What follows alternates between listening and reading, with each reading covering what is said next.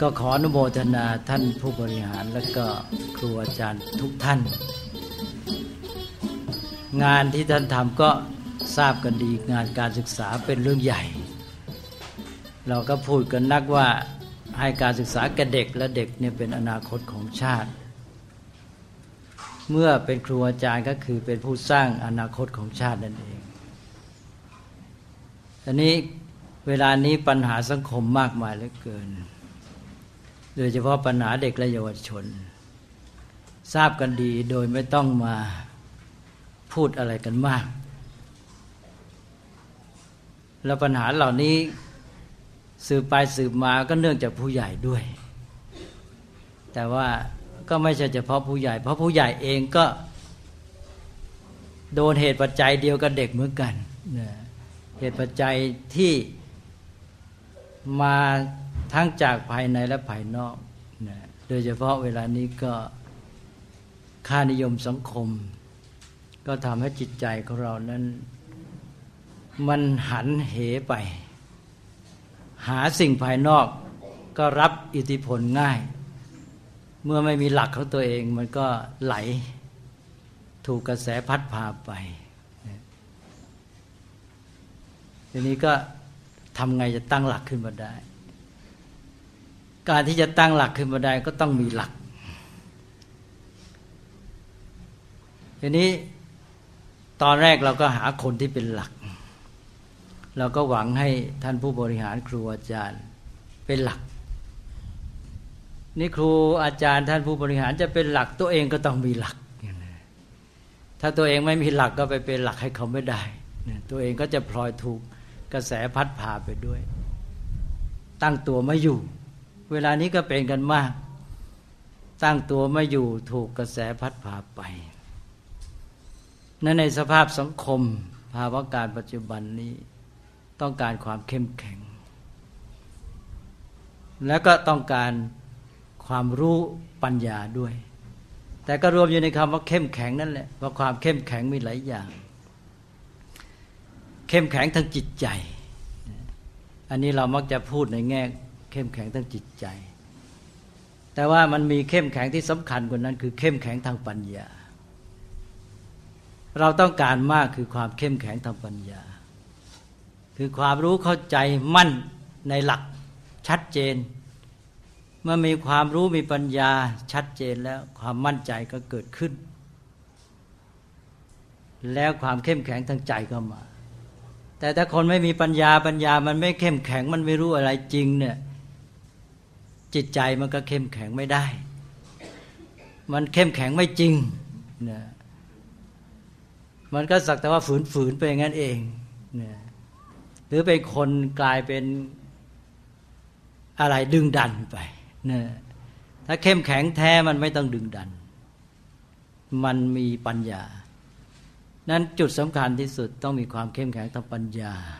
เวลานี้เขาบอกว่าโลกเป็นโลกแห่งข่าวสารข้อมูลเป็นโลกาภิวัตน์ที่ไอทีนี่มันครอบงำเรื่องไอทีเนี่ยเป็นเรื่องเกี่ยวกับข่าวสารข้อมูลก็เป็นเรื่องที่เราถือว่าเกี่ยวกับปัญญาดังนั้นก็ความเข้มแข็งทางปัญญาก็ยิ่งจำเป็นในยุคนี้เป็นอย่างยิ่งแต่ว่าการมีความเจริญทางข่าวสารข้อมูลไม่ได้หมายความว่าจะมีความเจริญทางปัญญาไม่แน่นอนอาจจะทำให้เกิดความลุ่มหลงมากยิ่งขึ้นก็ได้คนที่รับข่าวสารข้อมูลไม่เป็นจัดการไม่เป็นคิดไม่เป็นใช้ข้อมูลไม่เป็นข้อมูลข่าวสารก็ไม่ทำให้เกิดปัญญากลับเป็นเหยื่อเขาใช้ข่าวสารข้อมูลนั้นเป็นเครื่องล่อแล้วก็ลุ่มหลงมัวเมาเป็นเหยื่อเขาได้ประการต่างๆเพราะนั้นมันจะต้องมีการฝึกการพัฒนาปัญญาที่ถูกต้องไม่ใช่เพราะว่ามีข่าวสารข้อมูลขึ้นมาแล้วปัญญามันจะเกิดแล้วเดี๋ยวนี้เราเห็นได้เลยว่าข่าวสารข้อมูลที่เกิดขึ้นน่ะเป็นไปในทางที่ก่อให้เกิดโมหะมากกว่าคือแทนที่จะเกิดปัญญามันก็เกิดความลุ่มหลงมัวเมาเมื่อลุ่มหลงมัวเมาก็นำไปสู่ความประมาท ความประมาทนั้นเมื่อมองในแง่ส่วนรวมก็คือความเสื่อมของสังคมดังนั้นรวมแล้วก็คือว่าความเข้มแข็งที่แท้ต้องมีความเข้มแข็งทางปัญญาและจะเอาชนะกันในโลกปัจจุบันที่บอกว่าเป็นโลกแห่งการแข่งขันก็ต้องเป็นชัยชนะทางปัญญาเงินทองมันไม่ได้เกิดมาได้ง่ายๆคนไม่มีปัญญามันสร้างทรัพย์ไม่ได้ถึงมีมันก็รักษาไม่อยู่มันก็เป็นหลักธรรมดาแต่ไหนแต่ไรคนไม่มีปัญญาทรัพย์ที่ยังไม่เกิดก็ไม่เกิดขึ้นทรัพย์ที่เกิดขึ้นแล้วก็มีแต่หมดไปแต่คนมีปัญญาทรัพย์ที่ยังไม่เกิดก็ทำให้เกิดขึ้นได้ทรัพย์ที่มีอยู่แล้วก็รักษาไว้ได้และทำให้เพิ่มพูนยิ่งขึ้นดังนั้นเวลานี้เราเน้นเรื่องเศรษฐกิจกันมากแต่ว่าเศรษฐกิจนั้นต้องอาศัยปัญญาเราจะต้องพัฒนาคนของเราให้เข้มแข็งทางปัญญาเวลานี้วัฒนธรรมทางปัญญาในสังคมไทยแทบไม่มีเราก็บ่นกันแล้วว่ามีแต่วัฒนธรรมบริโภคมันก็เป็นเรื่องเสพมันก็เรื่องความรู้สึก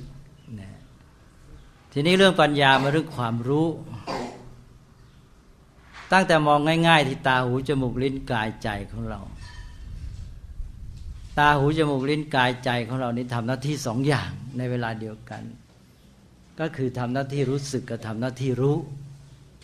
พอเห็นอะไรก็สบายตาไม่สบายตาสวยงามหรือไม่แล้วก็ไปสู่ความชอบใจไม่ชอบใจอันนี้เรียกว่าเป็นด้านความรู้สึกซึ่งจะต้องมีอีกด้านหนึ่งคือด้านความรู้พอตาดูอะไรก็เห็นเขียวขาวดำแดงใหญ่กว้างสี่เหลี่ยม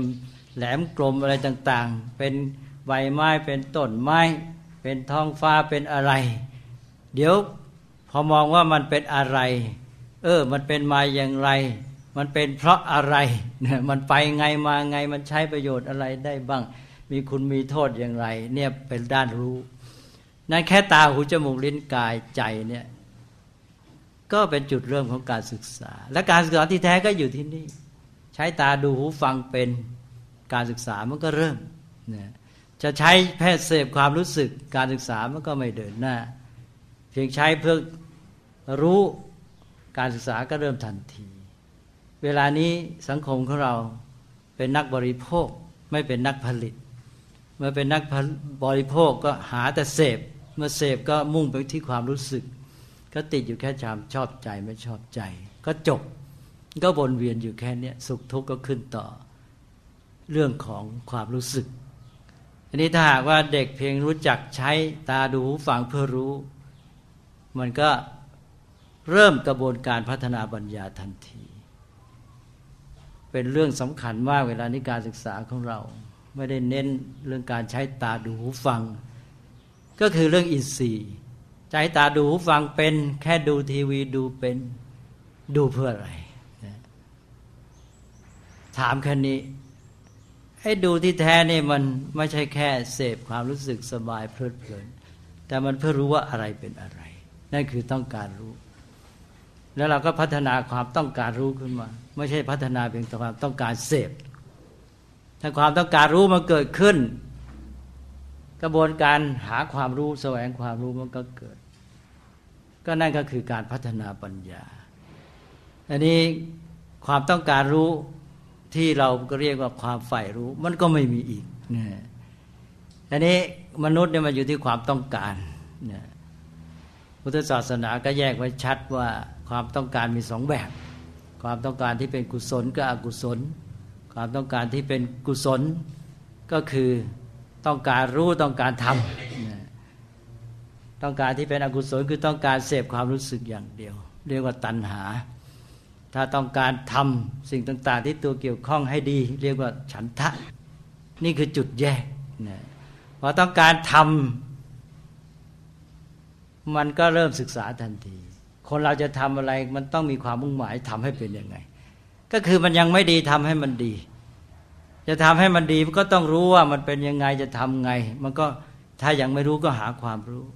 ให้การจะทำให้สำเร็จมาเรียกร้องการหาความรู้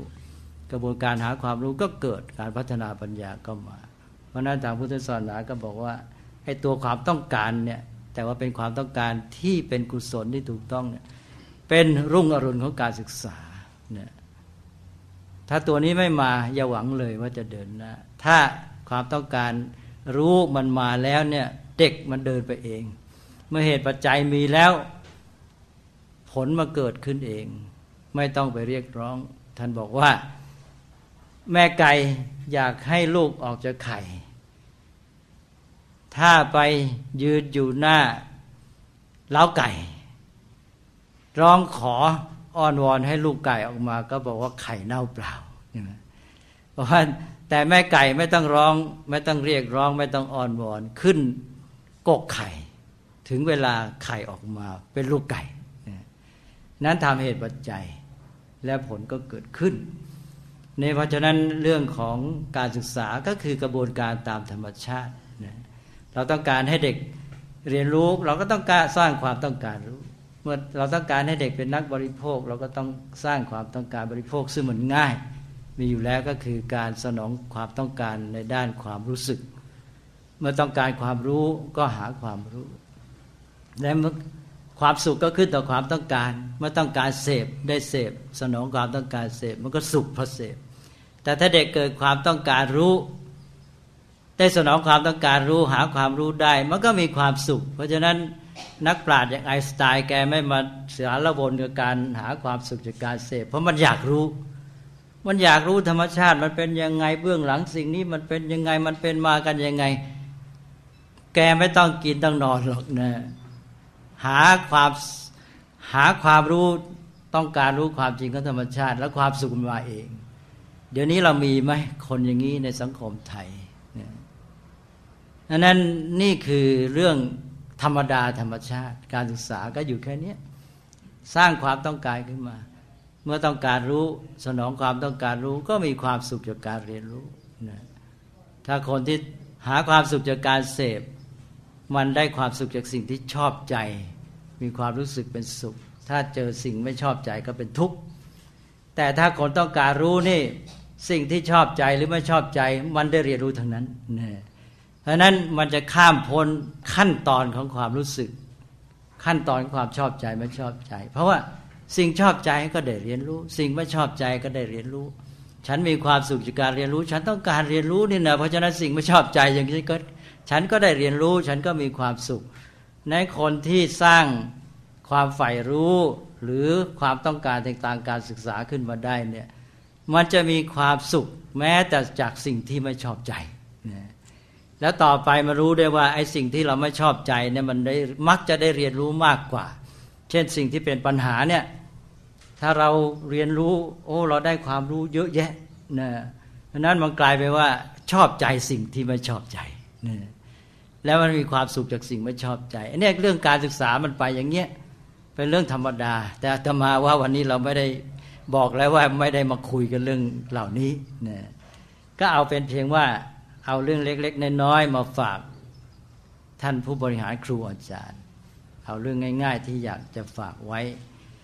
ว่าตอนนี้เราพูดกันถึงเรื่องพระพุทธศาสนาการสอนจริยธรรมอะไรต่างๆเหล่านี้ที่จริงมันก็เป็นเพียงถ้อยค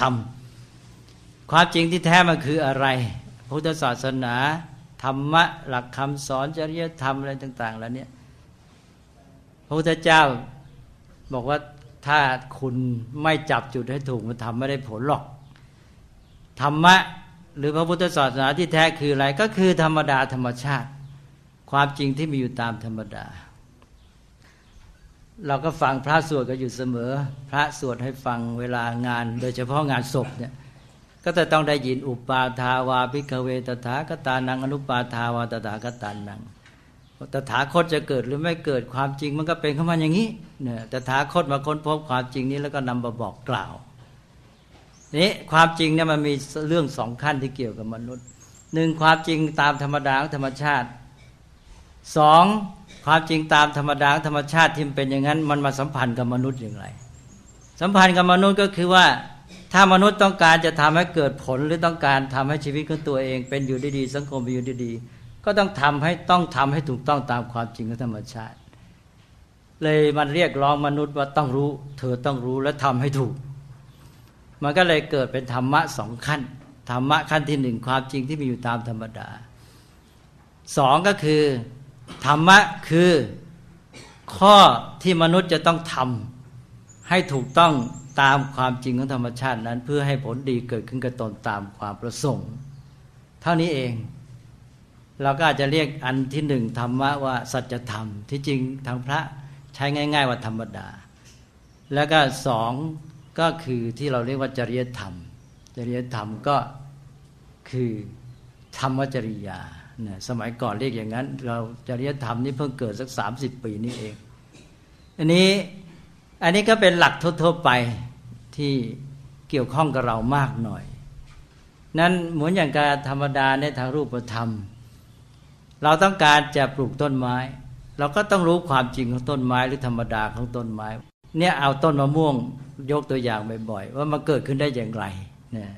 มันมีอะไรเป็นเหตุปัจจัยเนี่ยมันมีเม็ดเป็นเหตุปัจจัยหรือมีกิ่งที่ตอนมาแล้วก็มีปัจจัยอื่นมีเม็ดอย่างเดียวมีเหตุปัจจัยอย่างเหตุอย่างเดียวนี่เกิดไม่ได้ต้องมีปัจจัยพรั่งพร้อมปัจจัยอะไรบ้างมีดินมีน้ำมีปุ๋ยมีโอชามีอุณหภูมิเหมาะสมเราก็ต้องจัดสรรเหตุปัจจัยให้พร้อมแล้วก็เจ้าต้นมะม่วงก็งอกขึ้นมาตามประสงค์นี่พอเรารู้ความจริงของต้นไม้นี่คือธรรมดาเข้ามาหรือธรรมดาต้นมะม่วงเราก็ปลูกต้นมะม่วงได้เราไม่ต้องไปเดินไปกินต้นมะม่วงไกลละปลูกต้นมะม่วงที่บ้านได้เลยจริยธรรมก็อย่างนี้เหมือนกันก็คือการเรียนรู้ความจริงของธรรมดาแล้วก็เอามาใช้ประโยชน์ให้ได้การที่จะสอนพุทธศาสนาให้ได้ผลจะต้องถึงขั้นนี้คือจะต้องมองเห็นพุทธศาสนาว่าคือความจริงที่มีอยู่ตามธรรมดาพร้อมทั้งข้อปฏิบัติที่มนุษย์จะต้องทำเพื่อให้เป็นไปถูกต้องตามธรรมดาหรือกฎธรรมชาตินั้นนะถ้ามองเห็นอย่างนี้เมื่อไหร่แล้วก็นั่นแหละธรรมะมันจะเกิดเป็นจริงเป็นจังขึ้นมาเลยนะไม่งั้นมันก็เป็นเพียงข้อมูลอะไรต่างๆอยู่เท่านั้นเองจำกันไปข้อนั้นว่าอย่างงี้ข้อนี้ว่าอย่างนี้ความแตกฉานมันเกิดไม่ได้เพราะฉะนั้นอันที่หนึ่งคือต้องให้เข้าใจหลักธรรมถึงขั้นที่รู้ว่ามันก็คือความจริงที่มีอยู่ตามธรรมดาธรรมชาติแล้วก็การที่เราจะต้องรู้เข้าใจความจริงนี้แล้วก็ปฏิบัติให้ถูกต้องแล้วมันจึงจะเกิดผลดีกับเราตามที่เราต้องการนะหรือว่าเหมือนอย่างเราไม่รู้จักไฟเป็นอะไรเราก็อาจจะถูกไฟไหม้และใช้ไฟให้เป็นประโยชน์ไม่ได้แต่เรารู้ความจริงของไฟรู้ว่าไฟประเภทไหนใช้ประโยชน์ได้แค่ไหนมีอุณหภูมิได้สูงแค่ไหนใช้เผาอะไรได้นะด้วยอุณหภูมิขนาดนี้เราต้องการงานนี้เราจะใช้ไฟขนาดไหนอุณหภูมิเท่าไหร่เนี่ยมันก็ได้จากความรู้หรือปัญญาที่รู้ความจริงของธรรมชาตินี้ทั้งนั้นนี่ก็เรื่องธรรมะนี่ก็คืออันนี้นั่นเองนะก็แปลว่ามีสองขั้นหนึ่งรู้ความจริงที่มีอยู่ตามธรรมดาแล้วก็ปฏิบัติโดยใช้ประโยชน์จากความรู้ในความจริงนั้นนะเพื่อให้ชีวิตของเรานี่เป็นอยู่ได้ดีสังคมได้รับประโยชน์อันนี้เป็นข้อย้ำที่หนึ่งเพื่อให้การสอนพุทธศาสนาจริยธรรมอะไรต่างๆได้ผลข้อสองก็คือการสร้างวิถีชีวิตให้เป็นที่รองรับถ้าวิถีชีวิตมันไม่รองรับเนี่ยหลักข้อปฏิบัติต่างๆที่มันเป็นเพื่อการสร้างสรรค์เพื่อความเจริญงอกงามวิถีชีวิตนั้นมันไม่เป็นไปในทางที่จะเจริญงอกงามมันไปทางตรงข้ามมันก็เข้ากันไม่ได้ฉะนั้นยังเป็นธรรมดาที่เราต้องสร้างวิถีชีวิตที่เรียกว่าวัฒนธรรมถ้าเรามีวัฒนธรรมที่มันสอดคล้องมันเอื้อมันก็จะเป็นช่องทางหรือเปิดโอกาสและทำให้เกิดการเรียกร้องที่เราจะเอาธรรมะเหล่านั้นมาใช้มันจะเป็นไปเองวิถีชีวิตมันจะเรียกร้องเองแล้วมันจะเอื้อให้นำมาใช้ประโยชน์แล้วมันจะสอดคล้องมันเกื้อกูลซึ่งกันและกันเรื่องวัฒนธรรมนี่ก็คือเรื่องวินัยนั่นเองวินัยที่ปฏิบัติโดยไม่ต้องรู้ตัวคือทำไปจนกระทั่งชินเป็นแบบแผนของสังคมนั้นเกิดมาพ่อแม่เขาทำไงลูกก็ทำงั้น ไม่รู้ตัวนี่เป็นวินัยนะที่จริงคือวินัยนั่นแหละวินัยแบบนี้ดีก็ให้เห็นว่าอย่างฝรั่งเนี่ยไปเดินเรียงเข้าแถวที่เขาเรียกว่าเข้าคิวเนี่ยไม่ต้องไปบังคับกันหรอกเพราะเขาเกิดมาตามพ่อตามแม่ตั้งแต่เด็กตัวเล็กๆตามพ่อแม่ไปไหนก็ต้องทำอย่างนั้นมาโตมามันก็เป็นอย่างนั้นไปเองวินัยก็เกิดขึ้นวัฒนธรรมวิถีชีวิตทีนี้วิถีชีวิตของเราวัฒนธรรมของเราก็ขออภัยเหมือนกับพังพินาศไปแล้วพังไอ้วินัยวัฒนธรรมข้างนอกก็ไม่อยู่ในเนื้อในตัวมันรับกันไม่ได้เป็นของแปลกปลอมมันก็รับไม่ติดมันเป็นของบังคับไปของตัวก็ไม่มีเหลือของนอกก็รับไม่ได้เลยหมดเป็นคนเคว้งคว้างเลื่อนลอยไปฉะนั้นก็ต้องพยายามสร้างวิถีชีวิตวัฒนธรรมที่จะรองรับพวกจริยธรรมนี้ขึ้นมาถ้าไม่งั้นมันก็ไปไม่รอดเหมือนกันอย่างพระสงฆ์นี่บวชเข้ามาก็ต้องมีวินัยพระสงฆ์มีวินัยแล้ววิถีชีวิตนี่อยู่ในแนวทางที่สอดคล้องกันธรรมะต่างๆก็เข้ามาได้ถ้าไม่มีวิถีชีวิตอันนั้นมันก็มายากนะอันนี้ก็เป็นข้อย้ำที่สองข้อย้ำที่สามก็คือการมองพวกธรรมะจริยธรรมเรื่องของพุทธศาสนาเนี่ยต้องมองให้เห็นภาพรวมที่เป็นระบบไม่ใช่เห็นเป็นชิ้นเป็นอันอย่างที่พูดว่าเป็นรายการสินค้ารายการสินค้ามีอันนั้นมันจะซื้อไม่อะไรแล้วก็แล้วแต่ความต้องการทีนี้มันไม่มีความต้องการเราจะซื้อสินค้าไงก็ต้องสร้างความต้องการขึ้นมาความต้องการสินค้านั้นซึ่งมันโยงไปหาความมีระบบแห่งความสัมพันธ์ของสิ่งทั้งหลายทีนี้หลักพุทธศาสนานั้นมันเป็นระบบที่บอกแล้วว่ามาจากความจริงของธรรมชาติเช่นระบบความเป็นไปตามเหตุปัจจัยเป็นต้นระบบความสัมพันธ์ระหว่างสิ่งต่างๆระบบความสัมพันธ์ระหว่างกายกับใจอะไรต่างๆเหล่านี้เมื่อสิ่งทั้งหลายมันเป็นระบบของมันต้องเห็นภาพรวมแห่งความสัมพันธ์นี้เช่นอย่างเห็นช้างทั้งตัวไม่ใช่เห็นเป็นชิ้นส่วนจับได้แต่หางจับได้แต่หูเสร็จแล้วก็เหมือนกับที่ในพุทธกาลที่พระพุทธเจ้ายกตัวอย่างมาว่าพระเจ้าแผ่นดินองค์หนึ่งก็อยากสนุกก็ให้ราชบุรุษไปพาเอาคนตาบอดตั้งแต่กำเนิดมาไม่เคยเห็นเลย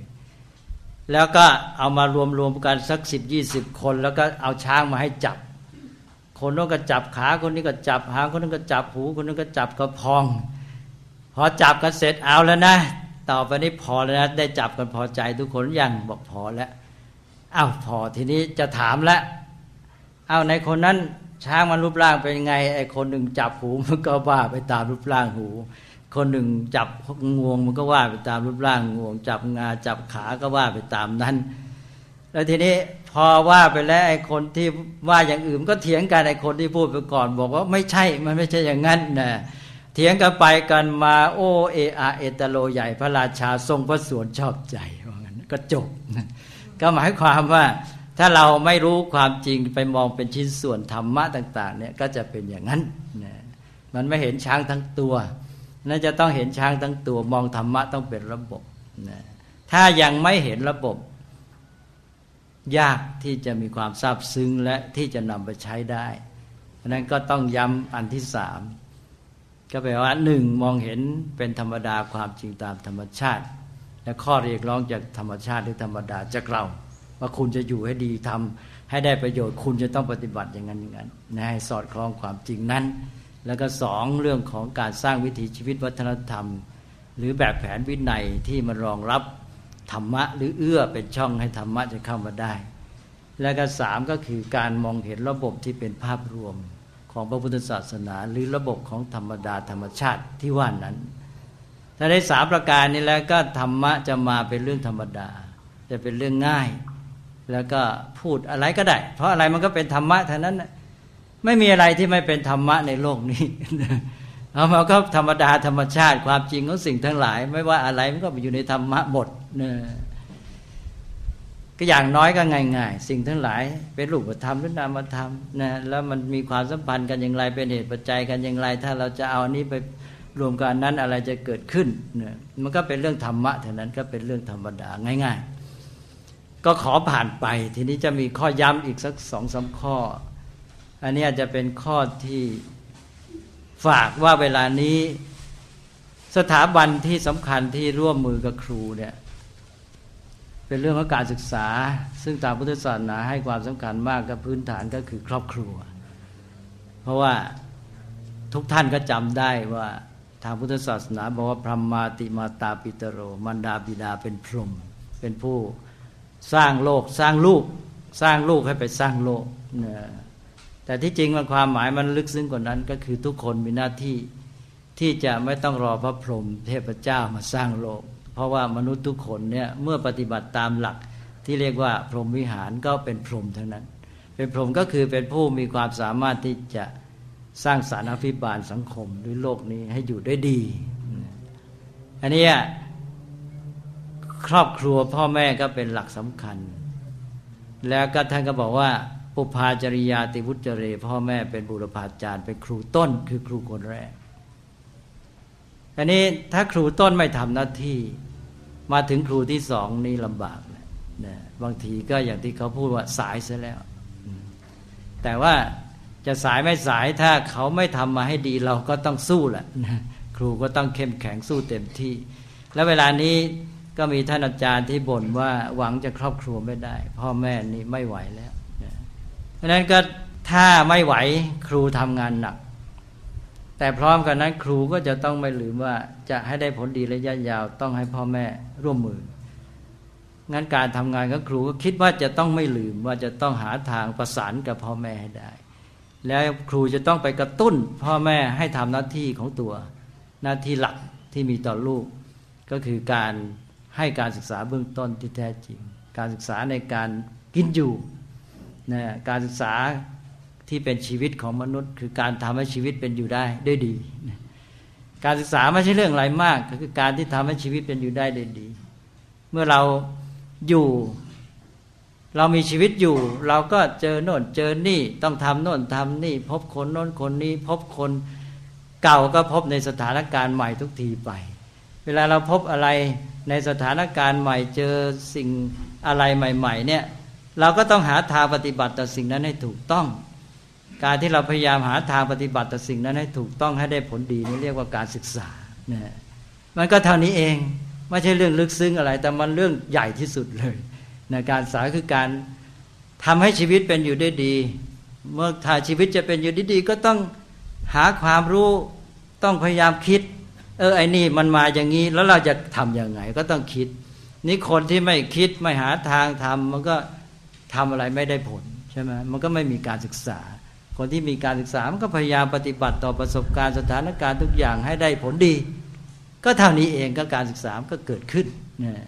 ดังนั้นใครทำให้ชีวิตเป็นอยู่ได้ดีก็คนนั้นก็มีการศึกษาจะเรียนไปเท่าไหร่ก็ทำชีวิตให้เป็นอยู่ดีไม่ได้มันก็ไม่มีการศึกษาเพราะว่าการศึกษามันเป็นภาระของชีวิตก็จะเป็นอยู่ได้ก็ด้วยศึกษาก็คือหาทางรู้หาทางเข้าใจเรียนรู้แล้วก็พยายามให้ชีวิตเป็นอยู่ได้ดีชีวิตก็คู่กับการศึกษาเพราะนั้นในทางพุทธศาสนาเนี่ยไม่เรียกว่าการศึกษาตลอดชีวิตเรียกว่าการศึกษาคือชีวิตหรือชีวิตคือการศึกษาเพราะว่าชีวิตแต่ว่าต้องวงเล็บว่าชีวิตวงเล็บที่ดีเป็นการศึกษาเนี่ยก็เท่านั้นเองมันไม่ใช่เรื่องลึกลับซับซ้อนอะไรเป็นเรื่องธรรมดาธรรมชาติอันนี้เราก็พยายามให้เด็กเนี่ยเป็นอยู่ได้ดีมันก็ตั้งแต่พ่อแม่ดูฟังใช้ตาหูจมูกลิ้นดูเพื่ออะไรกินเพื่ออะไรเนี่ยกินอาหารเครื่องนุ่งห่มอะไรต้องถามว่าไอ้ที่กินอาหารนี่กินเพื่ออะไรเนี่ยวัตถุประสงค์ที่แท้คุณค่าที่แท้ของอาหารอยู่ที่ไหนจะใช้วัตถุปัจจัยสิ่งของเทคโนโลยีต้องถามเท่านั้นว่าไอ้นี่คุณค่าที่แท้จริงของมันคืออะไรเนี่ยแล้วจะเกิดความมั่นใจทางปัญญาความมั่นใจทางปัญญาเป็นความมั่นใจที่แน่นอนที่สุดไม่ใช่ความมั่นใจตามค่านิยมโก้เก๋ไปตามเขาถ้าเด็กมีความมั่นใจทางปัญญาอยู่ได้เพราะว่ากินนี่เพื่ออะไรชัดเจนมันแน่นอนถูกต้องเลยกินเพื่อหล่อเลี้ยงร่างกายให้ชีวิตเป็นอยู่ได้แล้วก็ร่างกายเป็นอยู่ดีสุขภาพแข็งแรงแล้วจะได้นำชีวิตร่างกายนี้ไปใช้ประโยชน์ทำอะไรก็ได้นะแต่ไอ้ส่วนกินเพื่ออร่อยตามค่านิยมนั้นเป็นเรื่องที่เปล่าๆปรี้ๆ ไม่ใช่ของแน่นอนอะไรเราต้องรู้ทันแล้วเราก็เขานิยมกันอย่างนี้เราปฏิบัติให้ถูกแต่ว่าเราจะไปหลงนะเราต้องจับให้ได้เลยหลักคือกินเพื่อชีวิตเพื่อหล่อเลี้ยงร่างกายอะไรต่ออะไรเนี่ยอย่างนี้เป็นต้นเนี่ยก็คือการศึกษามันอยู่ที่การดำเนินชีวิตนั่นเองดำเนินชีวิตให้ได้ดีพอดำเนินชีวิตได้ดีการศึกษามันก็กลายเป็นมรรคใช่ไหมมรรคประการทางชีวิตวิถีชีวิตที่ดีเรียกว่ามรรคเกิดขึ้นจากศิกขาคือการศึกษาเมื่อคุณมีการศึกษาคุณก็มีมรรคเพราะฉะนั้นมรรคก็ตรงกับศิกขาเป็นศีลสมาธิปัญญาเหมือนกันก็คือฝึกอะไรศิกขาเรียนรู้ฝึกอะไรฝึกพฤติกรรมจิตใจและปัญญาเมื่อฝึกพฤติกรรมจิตใจปัญญาไอ้เจ้า3อันนี้เป็น3ด้านของชีวิตคุณก็เป็นวิถีชีวิตที่ดีมีการดำเนินชีวิตที่ดีก็เป็นมรรคก็เท่านั้นเองนะทีนี้ศีลสมาธิปัญญามันกว้างกว่าพฤติกรรมจิตใจและปัญญาตรงที่ว่าศีลมันคลุมไปถึงการติดต่อสัมพันธ์กับโลกภายนอกทั้งหมดติดต่อสัมพันธ์กับโลกภายนอกเราติดต่อสัมพันธ์ด้วยอะไรบ้างตาหูจมูกลิ้นกายใจอันนี้มันไม่ใช่พฤติกรรมใช่ไหมแต่ทางพระท่านถือว่าเป็นศีลถ้าเราดูเป็นฟังเป็นรู้วัตถุประสงค์ในการดูว่าดูเพื่ออะไร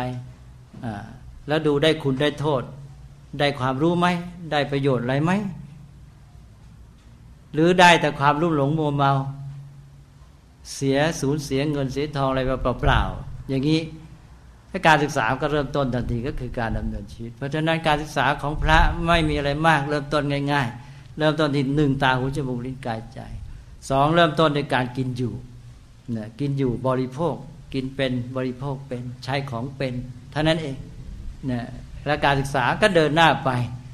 แต่ไอ้ตรงนี้แหละที่มันจุดสำคัญที่สุดเลยแล้วนี่คือธรรมะข้อใหญ่ๆเริ่มต้นท่านก็เรียกใช้อินทรีย์เป็นอินทรีย์สังวรศีลมาแล้วถ้าคุณดูไม่เป็นฟังไม่เป็นคุณก็ไม่มีศีลคุณกินเป็นไหมกินเพื่ออะไรถ้าไม่รู้ไม่เข้าใจการกินไม่ได้กินด้วยปัญญาก็ไม่รู้จักประมาณในการกินพอดีไม่ได้เพราะว่าคนที่มากินตามอร่อยนี่มันกินพอดีไม่ได้หรอกใช่ไหมแต่ถ้ากินด้วยปัญญามันรู้ทันทีว่าจะกินแค่ไหนแล้วจะกินอะไรเนี่ยฉะนั้นมันเป็นไปเองการศึกษาฉะนั้นก็ท่านก็ถือว่าเริ่มในชีวิตประจำวันการใช้ตาหูจมูกลิ้นกายใจการกินการอยู่อะไรพวกนี้นะและการอยู่ร่วมสังคมการสัมพันธ์กับเพื่อนมนุษย์เพราะนั้นการสัมพันธ์กับโลกภายนอกมีสัมพันธ์ด้วยอะไรด้วยตาหูจมูกลิ้นกายใจ2สัมพันธ์ด้วยการกระทำทางกายวาจาแล้วก็สัมพันธ์กับสิ่งแวดล้อมทางวัตถุทางกายภาพอย่างหนึ่งสัมพันธ์กับสิ่งแวดล้อมทางสังคมอย่างหนึ่งก็เท่านี้เองพอสัมพันธ์ถูกต้องศีลก็เกิดขึ้นปฏิบัติต่อสิ่งแวดล้อมวัตถุอาหารอะไรก็ไม่เป็นก็ศีลก็ไม่มีปฏิบัติต่อสิ่งแวดล้อมทางสังคมต่อเพื่อนมนุษย์ไม่เป็นพูดไม่เป็นทำอะไรต่ออะไรเป็นการเบียดเบียนไม่เกื้อกูลกันก็ศีลก็ไม่มีศีลก็เป็นเรื่องการสัมพันธ์กับสิ่งแวดล้อมให้ถูกต้องเป็นการเกื้อกูลทำให้อยู่ร่วมกันได้ดีแล้วก็พัฒนาชีวิตของตัวเองไปเรื่อยความสามารถทางจิตใจก็เกิดขึ้นคุณธรรมก็เกิดขึ้นปัญญาความรู้เข้าใจก็เกิดขึ้นพอกินเป็นความรู้ปัญญาก็มาเองมันไปด้วยกันหมดกระบวนการนี้มันเป็นกระบวนการบูรณาการมันเป็นองค์รวมมันไปในตัวธรรมชาติไม่ต้องไปเรียกร้องถ้าปฏิบัติถูกแล้วมันมาเองหมดครบ3อย่างบูรณาการอะไรเป็นเรื่องเก่าแก่เพิ่งจะมาพูดกันก็อันนี้ก็เป็นเรื่องที่อาตมาก็ขอย้ำว่าจะต้องเริ่มตั้งแต่ในบ้านพ่อแม่เดี๋ยวนี้ไม่เอาใจใส่ทีนี้ก็แต่ที่ความสัมพันธ์ที่สำคัญก็คือพ่อแม่กับลูกมันมีความสัมพันธ์ระหว่างมนุษย์ซึ่งไม่ใช่เฉพาะไปสอนให้สัมพันธ์กับสิ่งแวดล้อมทางด้านกายภาพวัตถุสิ่งของตาดูหูฟังทีวีอะไรหรือว่าอาหารการกินเสื้อผ้าเป็นต้นเท่านั้นแต่สัมพันธ์ระหว่างมนุษย์ด้วยกันด้วยสัมพันธ์ได้เมตตากรุณามุทิตาอุเบกขาตอนเนี้ยสัมพันธ์ได้พรหมวิหารถ้าหากว่ารู้จักใช้พรหมวิหารพ่อแม่มีเมตตากรุณามุทิตาแล้วยังมีอุเบกขากำกับไว้ด้วยไม่ให้มันพลาดมันก็เด็กก็เจริญเติบโตพร้อมบริบูรณ์ทั้งด้านพฤติกรรมจิตใจและปัญญาทั้งด้านความรู้สึกทั้งด้านความรู้อะไรอย่างเงี้ยอันนี้เป็นเรื่องที่สำคัญ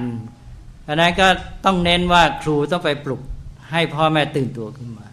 แล้วก็ทำหน้าที่ให้ ย้ำไปอันหนึ่งคือย้ำเรื่องพระคุณแม่เราถือกันมาแต่โบราณก็คือว่าพระคุณพ่อแม่เนี่ยเราถือกันมาแต่โบราณว่าคุ้มครองลูกคุ้มครองยังไงก็คุ้มครองเพราะความซาบซึ้งในใจรักพ่อรักแม่ก็ซาบซึ้งในพระคุณนั่นแหละความซาบซึ้งนี่มันลงลึกเกินที่จะพูดนะแล้วมันไม่ต้องอธิบายก็ไม่ได้เดี๋ยวนะใช่ไหมนะพูดไม่รู้พูดไม่ถูกไม่เป็นเหตุเป็นผลแล้วไม่ต้องคิดหาเหตุผลก็เลยอาตมายกตัวอย่างบอกว่าพระคุณแม่เนี่ยถ้าซาบซึ้งจริงๆนะมีความรักกันแต่อ่อนแต่ออกเนี่ยมันทำลายความรู้สึกไม่ดีต่างๆไปหมดอย่างเราไปป่า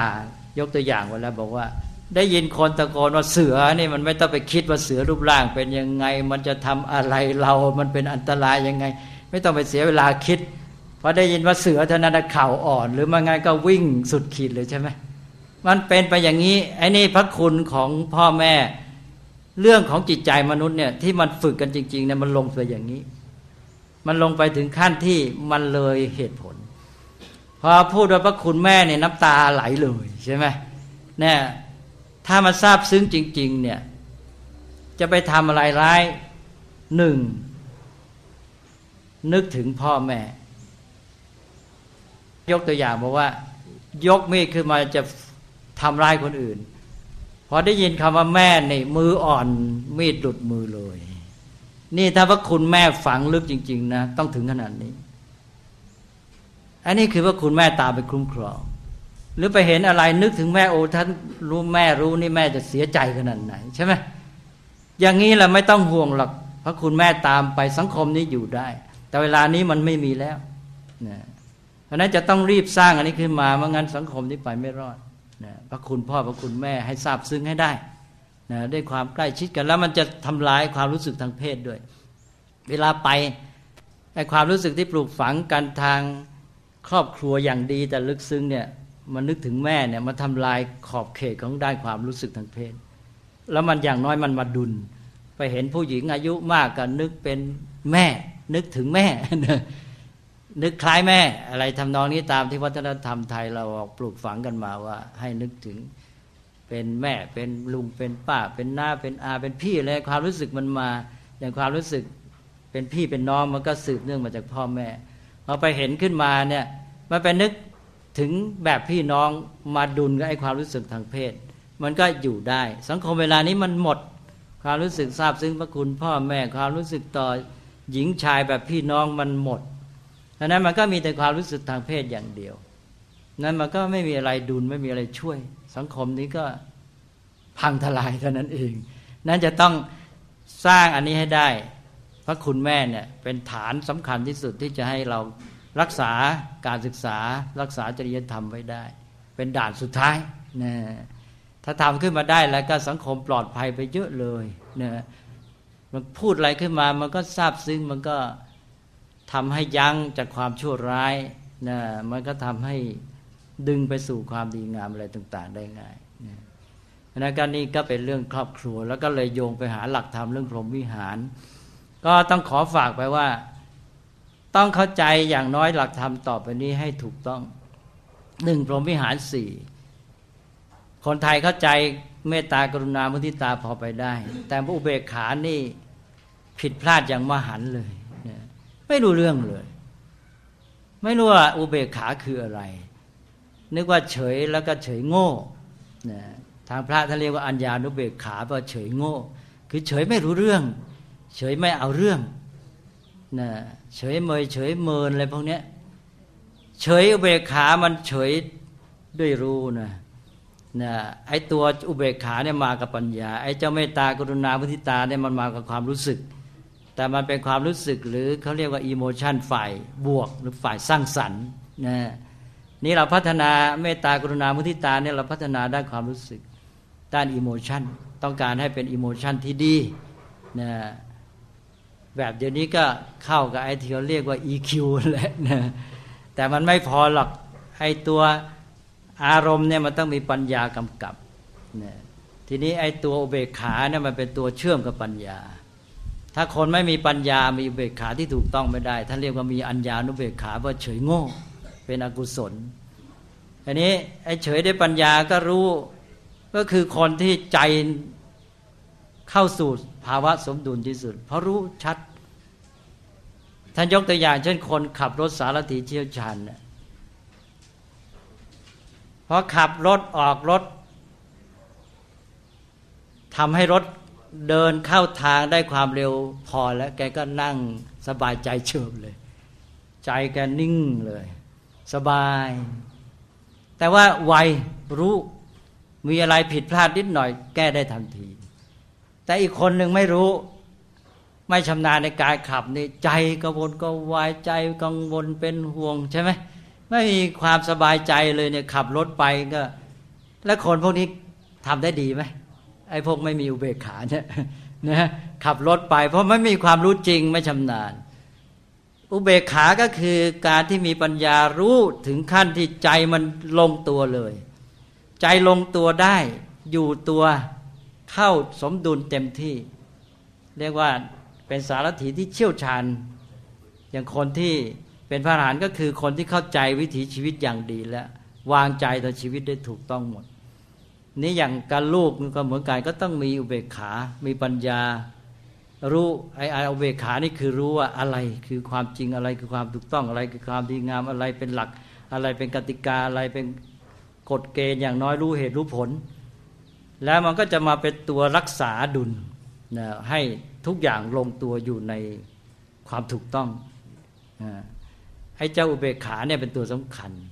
ถ้าเด็กได้รับการเลี้ยงดูมีแต่เมตตากรุณามุทิตาเนี่ยดีมีความรักความอบอุ่นแต่จะเป็นเด็กที่อ่อนแอถ้าเมตตากรุณามากไปก็เป็นเด็กเรียกร้องแล้วก็เป็นเด็กที่พึ่งพาพึ่งตนเองไม่ได้ทีนี้ต้องมีอุเบกขาเข้ามาถ้าอุเบกขามากเกินไปก็เป็นคนอาจจะเสียหรือมันก็เข้มแข็งไปเลยเข้มแข็งเพราะว่าไม่ได้รับการเอาใจใส่มันก็สู้เต็มที่เหมือนกันนะแต่ว่าจะเป็นคนแข็งกระด้างเหี้ยมเกรียมนะเพราะนั้นก็มีอุเบกขามาทำให้มันอยู่ในหลักการนะเพราะนั้นสังคมที่มีอุเบกขานี่จะรักษากฎเกณฑ์กติกาอยู่จะไอ้เจ้าอุเบกขาก็มาคุมกับไอ้เจ้า3ตัวแรกเมตตากรุณามุทิตาจะช่วยเหลือกันไปนะเกินขอบเขตเกินกฎเกณฑ์กติกาหลักการไม่ได้ถ้าเกิดปั๊บเจ้าอุเบกขาหยุดทันทีเลยนะเป็นตัวรักษาสมดุลฉะนั้นคนไทยไม่รู้เรื่องไอ้เรื่องอุเบกขาขออภัยนะที่พูดอย่างนี้นะมันเป็นอย่างนั้นจริงๆมันเป็นอัญญานุเบกขาเป็นเฉยโง่ไปหมดฉะนั้นก็1ต้องฝากว่าต้องเข้าใจพรหมวิหารให้ชัดเจนอันนี้เป็นหลักธรรมที่สำคัญอย่างยิ่ง2ก็ฝากไปเรื่องสันโดษและไม่สันโดษถ้าถามว่าพุทธศาสนาสอนให้สันโดษใช่หรือไม่ใครตอบว่าใช่ก็ผิดใครตอบไม่ใช่ก็ผิดอ้าวทำไมจึงว่าอย่างนี้ก็พระพุทธเจ้าสอนไว้2อย่าง1ความสันโดษในวัตถุเสพบริโภค2ความไม่สันโดษในกุศลธรรมแล้วที่ให้สันโดษในวัตถุก็เพื่อจะได้ไม่สันโดษในกุศลธรรมได้เพราะมัวไม่สันโดษในวัตถุสิ่งบนเปลือก็มัวหาสิ่งบนเปลือเป็นอันว่าเวลารายงานความคิดหมดไปนะการงานกิจการการสร้างสรรค์ไม่มีเวลาทำไม่มีความคิดจะทำดังนั้นท่านจึงให้สันโดษในวัตถุเสพหาความสุขได้จากวัตถุที่มีพอสมควรเสร็จแล้วเอาเวลารายงานและความคิดนั้นไปทุ่มให้แก่หน้าที่การงานกิจการสิ่งที่ดีงามการสร้างสรรค์ที่เรียกว่ากุศลธรรมอันนี้ท่านไม่ให้สันโดษเลยพระพุทธเจ้าตรัสว่าเราเห็นชัดมาแล้วกับตนเองถึงคุณค่าของธรรม2ประการคือ1ความไม่สันโดษในกุศลธรรมทั้งหลายนะพระพุทธเจ้านั้นเป็นตัวอย่างของคนที่ไม่สันโดษพูดได้เต็มที่นะแล้วพระองค์ก็ตรัสว่าที่สันโดษที่ตรัสรู้ได้เพราะไม่สันโดษนะแต่ว่าต้องสันโดษและไม่สันโดษให้ถูกต้องต้องตอบได้ว่าสันโดษในอะไรไม่สันโดษในอะไรนั่นนี่ก็เป็นเรื่องหนึ่งที่ต้องให้ชัดอ้าว2และฝากไปนะเลยบอกให้ไปคิดไปอภิปรายถกกันก็ได้3เรื่องอย่าเอาความปล่อยวางมาอ้างเพื่อจะปล่อยปละละเลย นี่บางทีคนไทยเนี่ยเอาความปล่อยวางมาอ้างความปล่อยวางปล่อยปละละเลยนั่นคือความประมาทพระพุทธเจ้าตรัสเตือนไว้นักหนาว่าไม่ให้ประมาทถ้าประมาทนี่ผิดพุทธศาสนาทันทีนั้นอย่าเอาความปล่อยวางมาอ้างไม่ได้จะปล่อยปละละเลยนะเนี่ยตอนนี้ต้องให้แม่นเด็ดขาดความปล่อยวางนั้นเป็นเรื่องของจิตใจที่จะเป็นอิสระไม่ติดต่อสิ่งทั้งหลายแต่พร้อมกันในแง่การกระทำกิจปล่อยปละละเลยไม่ได้นะต้องทำนะมีสติตลอดเวลาเตือนตัวเองว่ามีอะไรจะต้องทำมีอะไรจะต้องเว้นนะจะต้องไม่หยุดนิ่งก้าวหน้าอยู่เสมอนะพระพุทธเจ้าตรัสบอกว่าเราไม่สรรเสริญแม้แต่ความตั้งอยู่ได้ในกุศลธรรมไม่ต้องพูดถึงความเสื่อมถอยจากกุศลธรรมเราสรรเสริญอย่างเดียวแต่ความก้าวต่อไปในกุศลธรรมทั้งหลายนะอันนี้เป็นเรื่องที่จะต้องแม่นยำชัดเจนนะโดยเฉพาะไม่ใช่เพื่อเพียงว่าไปสอนเด็กแต่เพื่อครูเองอาจารย์เองจะต้องเข้าใจชัดไม่ให้ผิดพลาดนะก็อย่าเอาความปล่อยวางเป็นข้ออ้างเพื่อจะปล่อยปละละเลยนะแล้วยกตัวอย่างอันเช่นเรื่องอนิจจังที่ว่าไม่เที่ยงเพื่ออะไรอนิจจังคือเป็นหลักความจริงเราพูดกันแล้วว่าธรรมะน่ะอย่างง่ายๆที่จริงมันมีอย่างหลัก4ความหมายแล้วเอาแค่2ความหมาย2ความหมายที่พูดไปแล้ว1ความจริงของธรรมดาที่มีอยู่ตามธรรมดาของสิ่งทั้งหลาย2ข้อที่เราจะต้องทำเพื่อให้สอดคล้องกับไอ้ความจริงนั้นจะได้เป็นประโยชน์ได้เป็นผลดีแก่เราอันนี้ธรรมะมันมี2อย่างทีนี้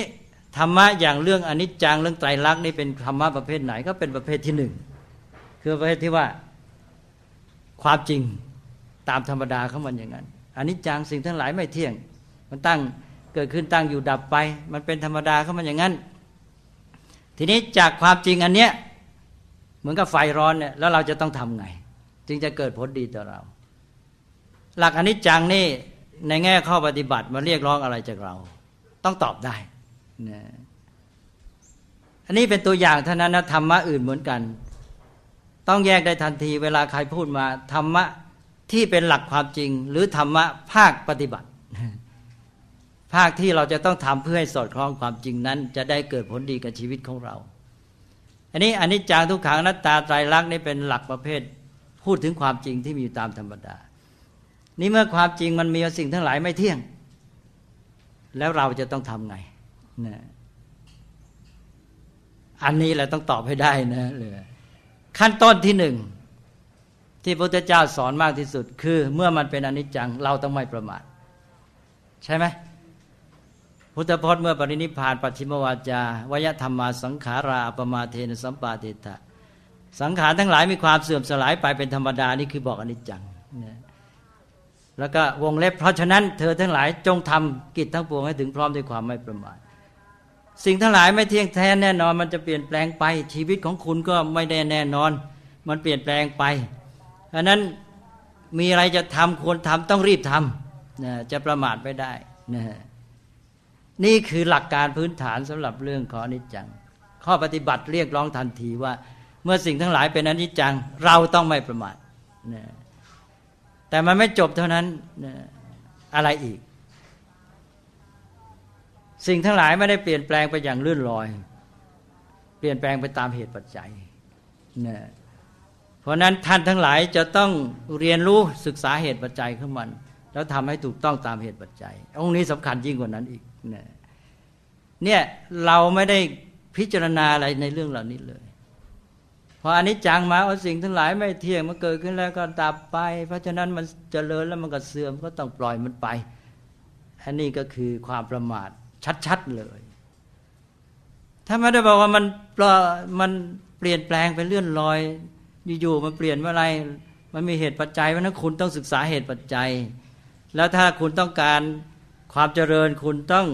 ศึกษาเหตุปัจจัยของความเสื่อมแล้วกำจัดป้องกันแก้ไขเหตุปัจจัยของความเสื่อมแล้วศึกษาเหตุปัจจัยที่จะทำให้เจริญและสร้างสรรค์เหตุปัจจัยที่จะทำให้เจริญเนี่ยมันก็เป็นเรื่องธรรมดาอย่างเงี้ยเพราะนั้นพระพุทธเจ้าจึงตรัสว่าถ้าคุณปฏิบัติธรรมเช่นอย่างนี้ จะไม่มีทางเสื่อมไหนพุทธเจ้าบอกว่าอนิจจังสิ่งทั้งหลายไม่เที่ยงเราก็บอกสิ่งทั้งหลายเจริญแล้วก็ต้องเสื่อมพระพุทธเจ้าบอกว่าปฏิบัติอย่างนี้แล้วไม่มีเสื่อมพระพุทธเจ้าตรัสขัดกันสิเปล่าไม่ได้ขัดกันเลยนี่อาตมาฝากไปให้ไปคิดว่าที่พระพุทธเจ้าตรัสว่าสิ่งทั้งหลายไม่เที่ยงกับที่พระพุทธเจ้าตรัสบอกว่าเมื่อปฏิบัติทำอย่างนี้แล้วจะมีแต่เจริญไม่มีเสื่อมเนี่ยขัดกันไหมให้ไปคิดให้ตีให้ออกแล้วอธิบายให้ชัดด้วยถ้าอธิบายไม่ชัดสอบตกนะต้องอธิบายให้ได้ว่ามันหนุนกันเลยสองอันเนี่ยนี่เรื่องอนิจจังนะเลยพอแล้วก็อนิจจังอีกอันคือคุณค่าทางความรู้ทางปัญญาที่ทำให้จิตวางเกิดสมดุลหมายความว่าทำให้ไม่ไปตกเป็นทาสเป็นเบี้ยล่างของสิ่งทั้งหลายใช่ไหมสิ่งทั้งหลายมันเปลี่ยนแปลงไปเป็นอนิจจังแล้วถ้าเราไม่รู้เท่าทันไม่มีปัญญาจิตของเราก็เข้าไปถูกมันกดบีบเราก็เกิดทุกข์ขึ้นมาแต่พอเรารู้ทันอนิจจังปั๊บจิตเราก็วางตัวลงเป็นอิสระได้นะไม่เป็นทาสของความเปลี่ยนแปลงจิตก็เป็นอิสระแบบนี้ก็คือความรู้เท่าทันนี่คนไทยเนี่ยมักจะเอามาใช้ในแง่นี้แล้วรู้ไม่ตลอดก็บอกอนิจจังสิ่งทั้งหลายมันเกิดขึ้นแล้วมันก็ดับไปก็ปลงจบเลยไม่ต้องทำอะไรก็เลยกลายเป็นว่าปล่อยวางกลายเป็นความปล่อยปละละเลยปล่อยปละละเลยก็เป็นความประมาทจบก็เสื่อมนะประมาโทมัจจุโนปทางตายเลยนั่นก็ไปไม่รอดนะถ้าปฏิบัติธรรมมันครึ่งๆกลางๆงี้ไปไม่รอดอีกฝากอีกอันนึงที่เวลาเกินไปแล้วนี่ถามว่าอัตตาเหตโนนาโถตนเป็นที่พึ่งของตนเนี่ยเป็นหลักความจริงหรือเป็นหลักปฏิบัติถามนี่หลักความจริงหรือหลักปฏิบัติให้เถียงกันไปเนี่ยแค่นี้ก็ขัดกันแล้วใช่ไหมเลยพอนะพระพุทธเจ้าตรัสไว้2ชั้นไม่ได้ตรัสจบแค่นี้นะตนเป็นที่พึ่งของตนแล้วต่อไปก็มีตนที่ฝึกเด่นแล้วจะได้ที่พึ่งที่หาได้ยากเพราะนั้นตนเป็นที่พึ่งของตนนี่มันเป็นความจริงตามธรรมดาด้วยแล้วทำตนให้เป็นที่พึ่งได้นี่เป็นข้อปฏิบัติแล้วสำคัญมากเราไม่ได้เน้นกันเลยเรื่องทำตนให้เป็นที่พึ่งได้เป็นเรื่องใหญ่ใช่ไหมเมื่อทำตนให้เป็นที่พึ่งได้ก็ต้องฝึกตัวต้องพัฒนานี่แหละคือศิกขาการศึกษามาแหละพัฒนาคนบอกว่าตนเป็นที่พึ่งของตนแล้วบอกว่าพึ่งตนตัวเองมันไม่มีอะไรเลยนะไม่มีความสามารถแล้วมันจะพึ่งยังไงใช่ไหมเพราะฉะนั้นเนี่ยบางทีเราสับสนพระพุทธเจ้าเน้นที่ว่าทำตนให้เป็นที่พึ่งได้ฉะนั้นครูอาจารย์ต้องไปเน้นข้อนี้ทำตนให้เป็นที่พึ่งได้อันนี้เป็นเรื่องใหญ่ที่สุดเลยก็อาตมาพูดมาเกินเวลาแล้วนะเลยพรก็พูดไปแบบกันเองก็แล้วกันนะสบายๆอันนี้เป็นหลักที่ฝากไว้เพราะว่าท่านผู้บริหารครูอาจารย์จะต้องชัดก่อนธรรมะเหล่านี้แล้วถ้าไม่พลาดเลยนะแล้วพอเข้าใจธรรมะเหล่านี้ชัดมันจะโยงกันเองระบบความสัมพันธ์มันมีบอกแล้วว่าพุทธศาสนานั้นสอนความจริงตามธรรมดาความจริงตามธรรมดามันคือระบบความสัมพันธ์แห่งสิ่งทั้งหลายเช่นไปเป็นตามเหตุปัจจัยเป็นต้นธรรมะมันก็เป็นเรื่องของระบบความสัมพันธ์ที่เป็นเหตุปัจจัยแก่กันไอ้ธรรมะข้อนี้มันเป็นองค์ประกอบอยู่ในระบบความสัมพันธ์อันนี้มันก็จะเป็นเหตุปัจจัยแก่อันนั้นนำไปสู่จุดหมายอย่างนี้มันสัมพันธ์กันอย่างไรเอื้อกันอย่างไรต้องมองให้ได้ขนาดนี้จนกระทั่งว่าจุดหมายแต่ละอย่างไปเกื้อหนุนกันสัมพันธ์กันอันนี้ส่งผลรวมไปสู่จุดหมายรวมอย่างไรนะอย่างนี้แล้วก็ไปได้นะก็เอาละเดี๋ยวพอจะมาพูดมาเลยเวลาแล้วนะก็ขออนุโมทนาท่านผู้บริหารครูอาจารย์ทุกท่านก็ขอให้ทุกท่านมีจิตใจเข้มแข็งในสภาพแวดล้อมสถานการณ์ปัจจุบันที่โลกเป็นอย่างนี้นะเราอาจจะท้อแท้แต่อย่าไปท้อแท้ไม่ได้ครูอาจารย์ผู้บริหารเป็นผู้นำจะต้องเป็นแบบอย่างแม้แต่ในการเป็นผู้เข้มแข็งด้วยนะก็เมื่อความเข้มแข็งทางปัญญาเกิดแล้วจะเกิดความมั่นใจเข้มแข็งทางจิตใจด้วยแล้วออกมาทางพฤติกรรมที่เข้มแข็งก็จะเป็นผู้นำให้สังคมนี้เดินหน้าไปสู่อนาคตที่ดีงามเป็นการสร้างสรรค์อนาคตของชาติได้อย่างแท้จริงจะสำเร็จงานจะบรรลุผลในสังคมที่เป็นอย่างนี้เราจะต้องมีความมุ่งมั่นทำกันอย่างจริงจัง อย่างพระโพธิสัตว์ท่านมีปณิธานเด็ดเดี่ยวทำแล้วต้องทำให้สำเร็จมุ่งมั่นอุทิศตนเลยอย่างนั้นแล้วก็มีหวังถ้าหากว่าสังคมมันไม่ดีนี่ก็คือสภาพที่เราจะต้องกู้ให้ฟื้นขึ้นมาให้ได้นะแล้วไม่เริ่มเมื่อนี้จะเริ่มเมื่อไหร่ใช่ไหมฉะนั้นก็ขอให้ทุกท่านนี่เข้มแข็งตั้งใจจริงจังแล้วความสำเร็จก็จะตามมาก็ขออนุโมทนาทุกท่านแต่ขอร่วมส่งเสริมกำลังใจโดยคุณพระรัตนตรัยซึ่งเป็นหลักการที่ถ้าเข้าใจจริงแล้วจะทำให้เราเกิดความซาบซึ้งและมีความมั่นใจในการทำงานอย่างยิ่งให้เป็นปัจจัยพิบาลรักษาให้ทุกท่านเจริญงอกงามด้วยจตุรพิทธพรชัยมีกำลังกายกำลังใจกำลังปัญญาและกำลังความสามัคคีที่จะดำเนินชีวิตและกิจการงานให้บรรลุผลสำเร็จตามความมุ่งหมายยังประโยชน์สุขให้เกิดขึ้นกับชีวิตครอบครัวสังคมประเทศชาติและกับชาวโลกทั้งปวงทุกเมื่อตลอดการยั่งยืนนานเทอญ